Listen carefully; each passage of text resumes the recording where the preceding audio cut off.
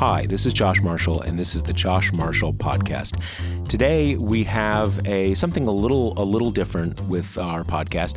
First of all, my colleague David Tainter is on vacation, which is much deserved. I think he's in Italy, which is like I was checking out some pictures on Instagram. So today we're going to talk to someone who many of you are probably familiar with. His name is Rick Perlstein, and he has Rick is one of those rare people, a non-academic or non-primarily academic historian. He's done a series of books that sort of chronicle the rise of the American right over the last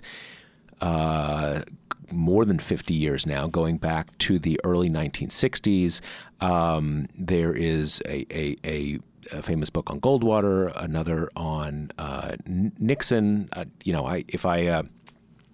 misstate something if I go too far. But Rick is one of the most knowledgeable people in the United States about the conservative movement and the rise of the conservative movement. He's a prolific writer. He writes a lot outside of his books. In any case, today we are going to talk to him because, as I think we've discussed before, TPM in 2018 is doing a major series on voting rights and democracy. It is a 10-part series that we're doing in the second half of this year. The second installment is by Rick and his co-author, Livia Gershon. And then we actually just today, and when I say today, Thursday, I think this episode will come out today or tomorrow on Friday. We have a new piece out by Rachel Cohen, and that is about gerrymandering and all the voting rights groups, progressive groups that are mobilizing to get us back to a political system where if you get the most votes, you win, right? which is not necessarily the case anymore, especially in the House of Representatives. But today we're going to talk to Rick about his article, which was the second installment, which is about the history of scare tactics about voter fraud and how they have long been used as a tool to either just directly intimidate voters with poll watching and intimidation tactics, or pass laws like voter ID and all these different kind of things, which you're probably fairly familiar with. TPM has been writing about this, publishing stories about this topic for really the entire history of the publication, going back almost 20 years now. The piece that Rick and Livia wrote, however, goes back all the way to 1960. Now, the struggle for voting rights goes back to the very beginning of the country's history, but there is a specific history to it that goes back to, as Rick describes, goes back to 1960, coming out of the 1960 election, and it quickly becomes doctrine in the Republican Party, which is on the way to becoming coterminous, synonymous with the conservative movement, that there's tons of voter fraud and things need to be done to combat it. And over time, that leads to all the things that we all know about. So we are going to, in a moment, talk to Rick. And I just want to say, probably an episode next week or possibly the week after that, we are going to talk to Rachel Cohen about her piece on gerrymandering. So before we get to all that, I want to quickly tell you about Grady's Cold Brew Iced Coffee, which, as you know, is the sponsor of the Josh Marshall Podcast. Want in on New York City's favorite cold brew? Head to Grady'sColdBrew.com for free shipping on all their greatest hits. Grady's famous coffee concentrate is cold brewed, delivering the strongest, smoothest, most refreshing. You know, it's funny. I'm sitting here and I was having a hard time reading it because I'm so ancient now. I wear what they used to call like bifocals, but now they're called progressive lenses, which is sort of like space age bifocals. But I was looking at an angle so I could see it. And I could read this copy and not have the microphone in the way, but I was having a hard time. So back to Grady's cold brew iced coffee. We're going to pick it up right here. Grady's famous coffee concentrate is cold brewed, delivering the strongest, smoothest, most refreshing iced coffee on the market, using a special blend of Indonesian and Ethiopian beans and chicory imported from France. Grady's has a touch of natural sweetness without any added sugar. Grady's is independently owned and operated and has been brewing in New York City since 2001. Ready to give it a swirl? Get 20% off your first order at Grady'sColdBrew.com with promo code TPM. That's promo code TPM. So again, definitely check out our Voting Rights and Democracy series. It's running through into December, just after the election. We are now on the third installment.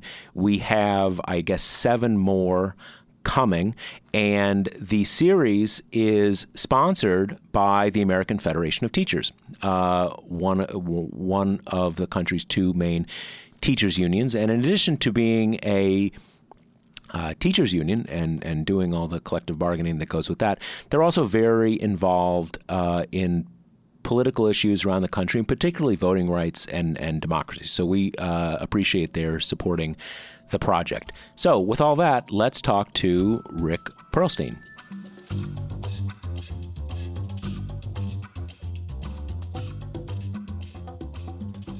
Hi, Rick. Hi, Josh. How are you? I'm doing great. Pleasure to be here. Oh, well, you know, I think this is I've always I guess I think back in the dark ages, you maybe participated in like a book club on TPM, or maybe did some posts or something. But as far as I know, this is the first time you've ever done a full-length article. Yeah, original content, shall we say. Yes, original content. Definitely a long-time listener. I was following you religiously back during the recount days. You know, well. Thank you so much. I'm honored. And that would be the Florida recount in 2000 for kids out there. Yeah, exactly. I was just having a conversation with one of my colleagues here, and I mentioned a name of an actress, but it was like, you know, we're old and he's not as old as us. So I was like, dude, before your time. Don't worry about it. Anyway, yeah, so saying that more and more. Yeah, exactly. So I love this piece, there's so much going on here, and what was interesting about it to me is everything from the late 90s on I'm pretty familiar with. And I have a general sense of stuff coming out of the post-Jim Crow era in the South, and the stuff with the former Chief Justice in Arizona.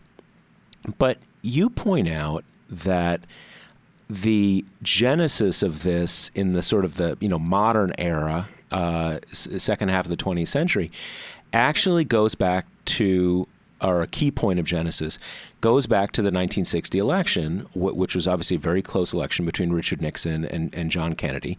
And Nixon thought that the election had been stolen from him, mainly in Chicago, but also maybe in Texas. So tell us about that. Walk us through, and I have a few questions I want to ask, but what's the story there? Sure. You can't really do what I've been doing kind of professionally for about 21 years now, which is, studying the history of the conservative takeover of the Republican Party and subsequently a lot of our institutions, without this sort of core tenet of right-wing Republican folklore showing up all over the place, which is that Kennedy stole the 1960 election with the help of Richard Daley in Chicago, and we got to prevent it from happening ever again. And that kind of morphing into this bad faith, willful attempt to make it harder for Democratic voters to vote. And how I first became aware of it was researching the 1964 presidential election in Barry Goldwater, and coming across the Democratic National Committee's apoplexy over this thing called Operation Eagle Eye, which was basically a poll-watching organization which institutionalized the idea of voter caging, way back then. And going back to 1960. And tell us, our listeners and hopefully readers of the piece, what is voter caging?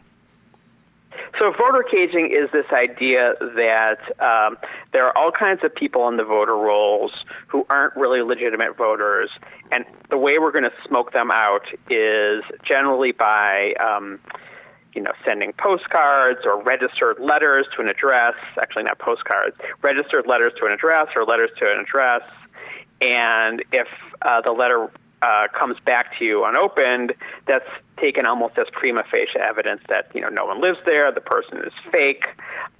Different versions of that idea of seeing if people live where they really say they are. In 1964, there was a lot of, you got to go to every address and see if it's really a vacant lot or a warehouse. Right. And the idea that this is this radically widespread thing, and it never really made any sense on the face of it that people who are mistakenly registered or even illicitly registered would be voting in any kind of mass numbers. I mean, it would just be a terrible way to steal an election. But it's a great way to kind of raise fears of stealing an election. Right. And, in the case of Chicago in 1960, it has the added advantage of the fact that elections in Cook County, Chicago often had been quite crooked and remained quite crooked really into the 1970s when it was pretty efficiently and finally cleaned up. But I live in Chicago, and of course this is a piece of folklore that I'm able to talk to people who were involved in living memory. Most prominently, the very distinguished Chicago reform liberal political activist Don Rose, whose biography includes being campaign manager for Jane Byrne, being Martin Luther King's publicist in 1966. His activism goes back to the 1940s. And so, he was able to tell me exactly how votes were stolen in Chicago. And one of the interesting things he told me was, yes, they did this and they did this, and people would call in, vote totals at gunpoint, and all kinds of crazy stuff. Right. But the point that's the central folklore is that dead people vote in Chicago. And he said, there's a quote in the piece, that was only ever like 10 to 15% of the steal, right? But it's the kind of thing where, even today, people joke about Chicago, the people, voting from tombstones. And, of course, here in Illinois, we have the local knowledge that people always said, well, there's no more dead people voting Democrat in Chicago than there are cows voting Republican downstate. So, you never really kind of took this seriously if you actually know what's going on. But as this kind of, Obama born in Kenya kind of folklore, yeah. it's absolutely taken on faith. Is that is what is presumably behind that, the idea that there was as much Republican voter fraud in the parts of the state they control? Is that true? Right. Is that okay? That's right. Now, so 2 points I want to ask you about. Now, the first is, and what really interested me about this is that, as we know from the Nixon Watergate tapes and a lot else, Nixon was at a minimum a very un-PC person, and yet it sounds from what you're saying here that he was just pissed because he thought he'd had the presidency stolen from him. It wasn't like a raced thing. It became as many things did with Richard Nixon. He just became kind of obsessed. So it sounds like, to the extent that this 1960 election and Nixon's being convinced that he was robbed is an origination point, that the origination is relatively unconnected to I don't think there was anything particularly racial about it, but it became racial very quickly. Right. So the people who did kind of have these racial intuitions, that the best way to guarantee that you could hold down the Democratic vote was by targeting people of races that tend to vote Democrat, which is a pretty easy chain of reasoning to make, could use this kind of Nixon legend, which people probably believe pretty sincerely, to do. So you do have, by 1962, William Rehnquist, who's this prominent Maricopa County, Arizona Republican lawyer, heading Operation Eagle Eye, and we have eyewitness testimony of him challenging Hispanic voters by asking them elaborate questions about the Constitution, which was actually legal back then. There were literacy tests, but obviously fell afoul of all kinds of moral norms. Right. And then, you have, by again, the Chicago nature of this, the guy who ran Operation Eagle Eye for Barry Goldwater being this kind of northern Indiana, Chicago metropolitan area petroleum lawyer named Charlie Barr. And then one of my favorite details that I ran across kind of looking into this a little more deeply was that Everett Dirksen, who's the conservative senator from Illinois, literally sending out 10,000 caging letters from his Senate office with the return address being the Operation Eagle Eye office in Chicago, using his franking privileges. I would think even in those days that was not legit, right? I mean, you couldn't. I mean, I don't think that was quite legit. I mean, he was on his way out, so maybe he thought he could get away with it. He retired. That he was retiring that year. Right. But then already you can see almost kind of like a mens rea. A sense that the Republicans know that this isn't really something that smells right, because 2 years later in 1970 they full tent on Operation Eagle Eye, and I don't really know necessarily what happened between 1970 and 1977, but 1977. When Jimmy Carter, using this kind of very 30,000 feet kind of engineer's mentality that I'm going to fix the voting system, introduces this very, very elaborate and quite aggressive voting reform package that includes, by the way, getting rid of the Electoral College. I didn't put that in the article, but Ronald Reagan ranted and raved about that, using being very much like the John C. Calhoun argument that we're a federation of states, and you can find that in my that's funny. I just said you can find it in my book, but the book's not out yet. So wait, let me ask you a question. A question right there, though, because one of the points you make in the article in our series is that Carter comes out with this. Let's set aside the Electoral College, but I guess automatic voter registration or something close to that, and at first it's like registration by mail and same day registration too. Got it. Okay. And as you describe it, at first a lot of people on both sides of the aisle are kind of like, this sounds good, but it was sort of the strategists and activists on the Republican side who kind of reined the GOP in. And it's like, this is terrible for us. What are you thinking? I'm curious when are you thinking? When you mention exactly what happened. Yeah, when you mention the Electoral College, was there initial openness even to that? Because that's a pretty big deal. Absolutely. So I'm like sitting here with my manuscript open of my final book of my series that's going to cover 1976 to 1980, and I have a little bit more about some of the other aspects of Carter's package. And Ronald Reagan. So it's kind of like because of the heartbreak, Ronald Reagan was absolutely apoplectic about the idea of getting rid of the Electoral College. He dedicated, so basically what he was doing for a living when he wasn't running for office after he was governor was doing these 5-minute radio broadcasts every day. And he devoted an entire episode of this broadcast to the idea of how terrible it was to have the popular election of presidents. Here's a quote. He says, "The very basis for our freedom is that we are a federation of sovereign states.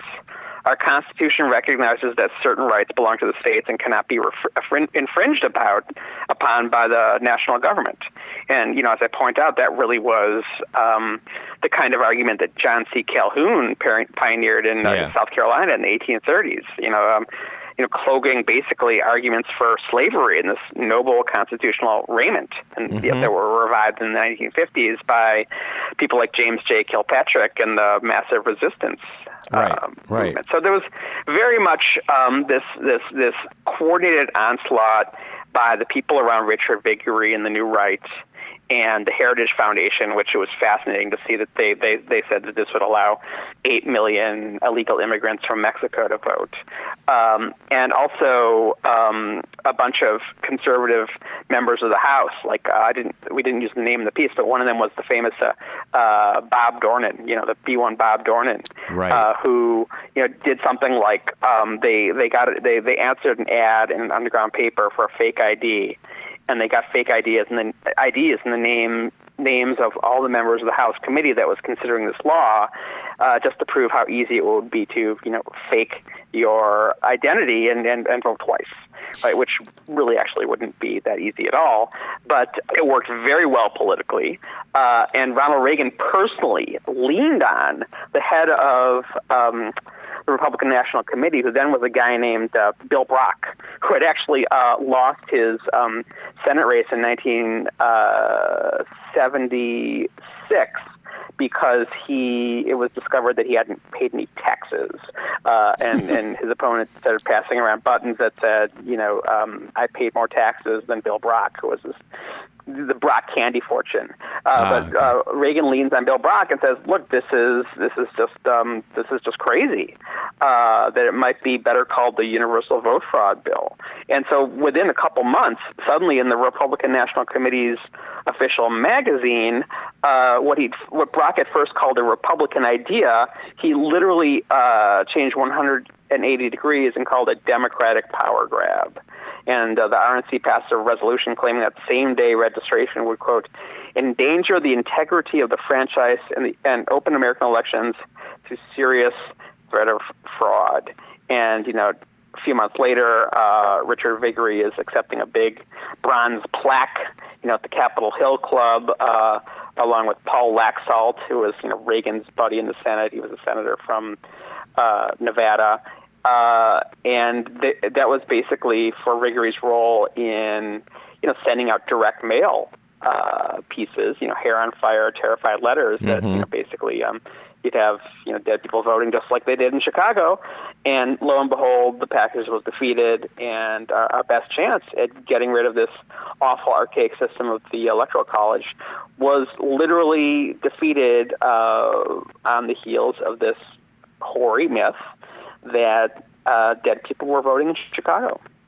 Now, let me ask you this. So we start off in, at least for this modern period, with this very close election in 1960. It gets sort of picked up by Republicans over that period. It seems to sort of go into hiatus in the first part of the 70s, and then it's back in the late 70s. And it's continued, but then in the 80s, Republicans at the state, they get in trouble a few times. So what happens then? Why do they finally get in some legal trouble? This consent decree, because of what was going on with Republicans in New Jersey, where they played some serious hardball, had to do with poll watchers literally carrying guns. So that couldn't have been looked very good to the federal judge who was hearing the case. They just kind of pressed their luck. It seems that they just kind of went too far, but there was nothing unique about what was happening. It was the same paradigm that the Republicans had been pursuing for a good quarter century by then. So the one thing you guys, if you go to the Talking Points memo piece, you guys have a link to the basically the campaign pamphlet describing how to become your own poll watcher, and it says you should show up at the poll with cameras. So once cameras become the guns, things get a little serious. Right. Well, I was noticing the stuff, and some of this is before the Voting Rights Act, which is obviously critical, or in a number of pieces of civil rights era legislation. But some of the stuff you describe happening in Arizona, for instance, is just wild. I mean, not kind of, nowadays, very rightly, we don't want people kind of asking any, the people there that can't ask quiet, all this kind of stuff. But this is like, why don't you just recite whole long passages of the Constitution? Maybe not even just to get the nuances of. And the guys, the men who were doing it were apparently wearing police-looking uniforms, military-looking uniforms. Right, all just stuff totally nuts stuff. So some and there was threats of fisticuffs, and all this stuff was in Rehnquist's hearings. He was asked about it. There was all kinds of testimony. There were documents introduced into the record, and he kind of squirreled his way past it. Now, some of this. So if we go back to the fact that this starts with yet another of Richard Nixon's obsessions and sense of being a victim, right. Which played out so much more dramatically a dozen years later, and then it kind of is quickly picked up as not just targeting Democrats, but targeting minorities. Now, I know you know this, but just for our readers, even as late as 1960, Nixon and Kennedy were really fighting for the African American vote. That it was by no means the case. So it seems like a critical part of this is what we know is happening over the course of the 1960s, where that migration of Dixiecrats to Republicans. So how does that play into it? Because a lot of this seems to really, the most aggressive stuff is happening in the South or parts of the country in Arizona, where you have similarly raced political cultures, for lack of a better word. So how does that fit into the mix? Yeah, I mean, so kind of dash through really quickly. The Republican Party is seen as the party of Lincoln, in I think it was like the 1870s or 80s. Frederick Douglass says, well, the Republican Party might not be great, but basically everything. Basically, what did he say? It's everything is the ocean, and the Republican Party is our boat. It's like all we got. Right. And that begins shifting. With the New Deal, but it's a very slow and uneven shift. And certainly in the media, kind of pundit, kind of discourse of the 50s and 60s, and even into the 70s, you see pundits saying, well, what the Republican Party is doing to turn their back on African Americans is electoral suicide, because basic black voters, that kind of 20 or 30 or 40% of black voters in the big kind of industrial swing states like Ohio that Republicans had gotten through the 40s and 50s and into 1960 were really seen as the most important margin. They were kind of the soccer moms in the 1950s, African Americans. And then, there's all kinds of history that you can read about in my book, Before the Storm. Martin Luther King, getting thrown into jail in Atlanta in 1960, and Richard Nixon turning his back on him, even though they'd previously been friends, and John F. Kennedy reaching out to him, and Barry Goldwater campaigning for Richard Nixon in the South, and then Lyndon Johnson said, as soon as we get Barry out of that Confederate uniform, we'll be just fine, And then in 1962, which would have been the same year as the Rehnquist thing, and of course Rehnquist and Goldwater are close friends, you have Goldwater saying, look, if we want to have a majority coalition of Republicans, we got to go hunting where the ducks are, which means the segregated South. And then in 1964, Barry Goldwater basically sweeping the South and only the South. And one of the things that we uncovered for the article is that the Operation Eagle Eye leader in Louisiana said all sheriffs in the state of Louisiana except one are sympathetic with Senator Goldwater's election. We should take full advantage of the situation. And of course, previous to that point, the idea of a county in a place like Louisiana going for the Republicans was inconceivable. So this is one of the biggest shifts in partisan alignment in American history. And obviously it's driven profoundly by race. So two other questions I want to ask you. One is this. It has always been my sense, although this is somewhat challenged when I read your piece, that one of the stories of the last couple decades, 2 or 3 decades of American politics, is that voting rights did not have as clear a practical partisan flavor as it does today. Now here's what I well, let me here's what I mean by that. That because today we are used to the fact that and for this I'm basically carving out especially African American voters in the South, but really around the country. But here's what I mean by that. That as recently as the early 1980s, older voters much more tended to vote Democratic than they do now. You didn't have this dramatic, what we're now used to, we take as a given, that young people lean Democratic, older people lean heavily Republican. We know that older voters in general vote more reliably. The minority population and the immigrant population of the country is substantially higher than it was 2, 3, 4 decades ago.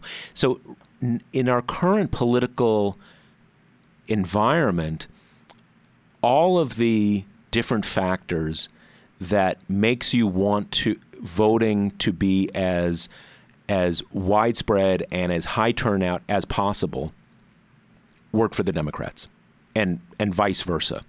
That's right. And yes. Yeah. Right. So and that just makes me think that you have this. You have.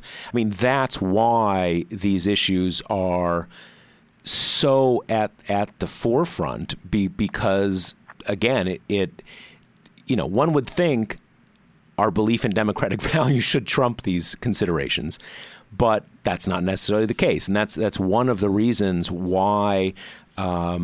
All of these tactics to make voting as hard as possible, to limit it, are so present in our politics now.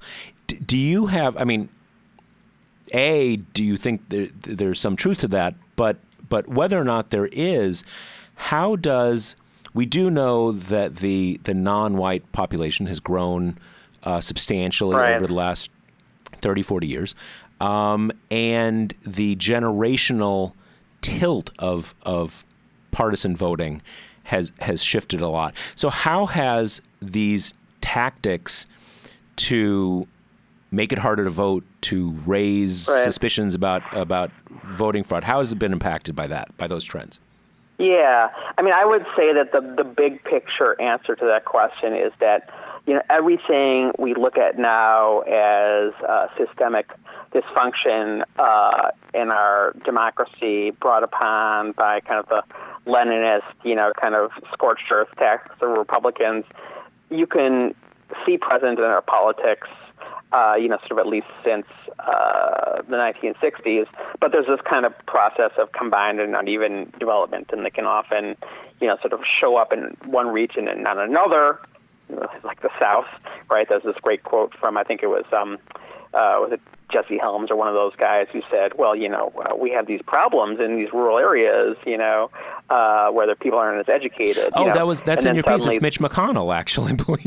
Right, it's Mitch McConnell. Yeah, right. What the era of Trump gives us is like everything that's present about sort of these phenomena that are kind of scattered and regional and show up, pop up, and kind of fade. Kind of is turned up to 11. And so, just as an example that this was present for a very long time, I think this is in the piece, but it's definitely in my manuscript, that when this debate was happening in 1977, Human Events, which is kind of like the like a magazine of record for conservative activists, quotes a Berkeley political scientist who predicts that if Carter's same-day election reforms, same-day election registration passes, that national turnout would go up 20%. And he, didn't mean this in any sort of that's just a kind of neutral political science estimation. But Human Events comments that, quote, the bulk of these extra votes will go to Carter's Democratic Party, with blacks and other traditional voter groups accounting for most of the increase. So basically what I would say is the kind of thing you saw in a relatively obscure conservative magazine with, tens of thousands of subscribers suddenly becomes, hegemonic. Like doctrinal almost in the Republican Party. Entire Republican Party. Yeah. Yeah, that's right. So, final question is, and this is, you mentioned there that, and I've never had a settled opinion. I kind of haven't needed to have a settled opinion about what happened. Is it settled law, Josh? Yeah, exactly. Settled opinion about what happened in the presidential election in Chicago in 1960. But as you say, there was, in Chicago and in many big city machines, pervasive voter fraud. And yet that basically there used to be much more voter fraud than there is now. Have you looked into, because this has always been an interesting part, right? How is that? How did it change? Why did it change? Why did it change that there was less? Less fraud? voter. Yes. I think that, certainly in the case of Illinois, I can kind of speak more locally. Right. It was that, kind of a bipartisan commission, Goo Commission, got together and fixed it, by the 1970s. Interesting. I think that beyond that, it would be speculation on my part. Well, it's interesting because I about a year. in Chicago, in Chicago, the history, and I'm sure that there's a similar story elsewhere because a lot of this had to do with, assistant U.S. attorneys and things like that, and the Justice Department, maybe even the Voting Rights Act. Basically there was a lawsuit called that yielded something called the Shachtman Decree in Chicago, which, outlawed hiring based on political patronage, which, really kind of cut the throat of the whole machine, made I guess. All sorts of corruption. It really kind of broke down the Chicago machine, and, Daley dies. I think that just, things were just a lot less kind of Wild West, right. As the 70s kind of goes on. It's funny because I did a podcast interview with our friend Rick Hazen, He's a law professor out at UC Irvine out in California, and he is, has been one of the most tenacious and consistent writers, and not just writers, but coming from a legal perspective about voter suppression and claims of voter fraud. And I asked him this once in a podcast, and he basically said, and I don't have the exact facts here, but he makes the point that voter impersonation fraud, which is almost everything that is talked about voter fraud, quote unquote, was never a thing. It's just way too inefficient ever to have been something anybody would spend time. But the key is, and is still what is still the case today, is when you do have voter fraud, it's the people running the election who are guilty of that. That's just the only way to do it in scale. And what I think he described to me was that there was, and I suspect it's like little versions of what you're describing happened in Chicago, that around the turn of the century, give or take, 20th century, there was basically a move to where the custody of the ballot has to never leave the eyes of a representative of each party. And that really did it in, because I think he was describing to me, I think it was like some early LBJ election, like maybe in the 30s or 40s or something. And it's basically, you come in to vote, and that the registrar just has a kind of book where they're checking off your name, and they just change it. That's the famous 1948 Senate election where you literally had counties. There were like 5 or 6 counties, and this is all in Robert Caro and also in James Reston Jr.'s really good biography of John Connolly, which came out before Caro, in which you literally had 6 or 7 counties in southern Texas where you made a deal with the boss of the county. Actually, this one boss who covered like 7 counties, and you got basically 99% of the votes. Right. And there's a really good, like line in the John Connolly biography where the guy's like, "How did I get 2 votes off you?" And he said, "Oh, that was my wife." The political boss said, "Oh, that was my wife and my daughter." But everyone else voted for the other guy. Right. So I mean, it was just really there was, the political scientist Robert Mickey talks about this. He has a whole book about kind of the ways in which, for most of the 20th century, the South, in no respects, was what we call a democracy. And that sort of struggle is, ongoing. Yeah, it's stunning to me. Well, it's unfortunate that it's not stunning to me that basically African Americans, with a few sub-regional exceptions, were not allowed to vote in the South because until the mid 1960s, early 1960s, not stunned because we know the shameful history. But when I guess it was when I was studying this in graduate school, I was like surprised at how much it wasn't like there was like a real voting system even for white people, because bossism and fraud and obviously they had power. And a lot of this was, a lot of this was, the idea was, if we had a two-party system in the South, the two parties would bid for African Americans to vote for them, and white supremacy would be done for. So it was very important not just to protect the system of deciding who voted, but basically to anathematize any citizen who voted for the Republicans, right? So, someone might come to your door and say, I see you voted for a Republican, don't you know that, the bank can call in your loan? Or something like that. And there was, quite personal intimidation, just to make sure that the South remained a one-party system and basically an undemocratic system. Right. Yeah, it's astonishing.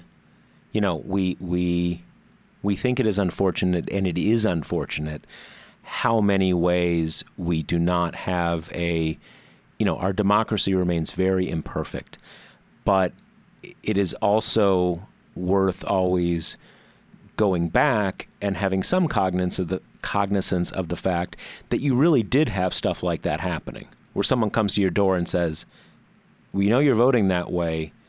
You might end up without a job, or you might let me end with one. Yeah, let me end with one story from Chicago that kind of gives an anatomy of the kind of changes we're talking about. One time, back in 2009, after Rahm Emanuel became chief of staff and his congressional seat was open, I was involved in the congressional campaign of the Chicago social justice lawyer and writer Tom Gagan. It was like a 7-candidate congressional campaign that lasted very quickly, just a couple months. And my partner at the time did poll washing at a precinct, and we had lists of our supporters, and we could tell which ones had voted. So the idea was to get people to the polls by saying, you haven't voted yet, or, can we help get you to the poll? And this old guy in this precinct told her that, oh, this guy voted for your guy, this guy didn't vote for your guy. He knew how every person in the precinct had voted somehow. And this guy was an old Chicago ward boss, but he was the last of this dying breed that knew everyone in the ward, who basically was able to get the trust of people, and that was how it worked back then. And, that system, is kind of like something for the history books now. So there are a lot of people who would like to see us go back. And in that case, it wasn't, so you're saying it wasn't that he had some sort of like illicit access to knowledge. He just knew everybody and kind of knew how everybody was going to vote. Am I understanding that right? I'm not exactly sure. Okay. I said maybe a little both. Partly that, or maybe he was just watching people as they went into the polls, Yeah. That's wild. And all of this, as you say, this is he not. He was like literally kind of like a dinosaur who was still kind of walking the earth. Right. And as we say, this isn't like the 1840s or even the 1940s. This is in probably not in our remembered lifetime, but in the lifetime of you and I guess, that this kind of stuff was still happening. It's wild. Well, Rick Perlstein, thank you so much. I really enjoyed this piece, and it is you and your co-author Livia Gershon who wrote this piece, and it's she did a great job. Yeah, third installment in our series on democracy and voting rights. So thank you so much. I hope we can do a project together again sometime, and maybe you can come on the podcast again. Great. Keep on doing what you're doing, Josh. All right. Thanks so much, Rick. Okay, well, I hope you enjoyed that. As you could tell, this is a subject that interests me a great deal, and there are some parts in Rick and Livia's piece that I wanted to find out more about, and there's other parts that just the whole thing. Any political junkie knows something about the 1960 presidential election, and that there are these claims that there was voter fraud, and maybe Mayor Daley stole it for John Kennedy, but I never realized that it had this kind of triggering role for sort of the modern vote fraud hysteria movement in the Republican Party. So I was fascinated by that. So if you have a chance, stop by TPM. If you can see down at the bottom of our front page, we have all of the stories in our Voting Rights and Democracy series there. We have a new piece. It's up in the feature, and there's bells and whistles, and everybody's sort of yelling and screaming about how great the new piece is. But even if you check in when we're between pieces, and we publish them every 2 weeks, go to the front page, sort of scroll down to the bottom of the front page, and we have all of it there, and they're really great pieces. We have the first piece, which was we talked to Greg Downs a few weeks back about the history of basically voter suppression going back to the 19th century. Then we have this piece we just talked about, which is the more modern backstory going back to 1960. And then just published today, we have this piece by Rachel Cohen, which again looks at gerrymandering, things like automatic voter registration. And what it's really trying to figure out is, will all of the progressive groups that are involved in these issues, are they going to be able to make it not just an issue that politically minded people think about and talk about when they're together to think and talk about politics, but something that people actually vote on if they say I'm going to make sure I vote in that state legislative race, because that is going to have a big impact. So it's a really important topic. So give it a read, and thank you so much for listening, and we will talk to you next week.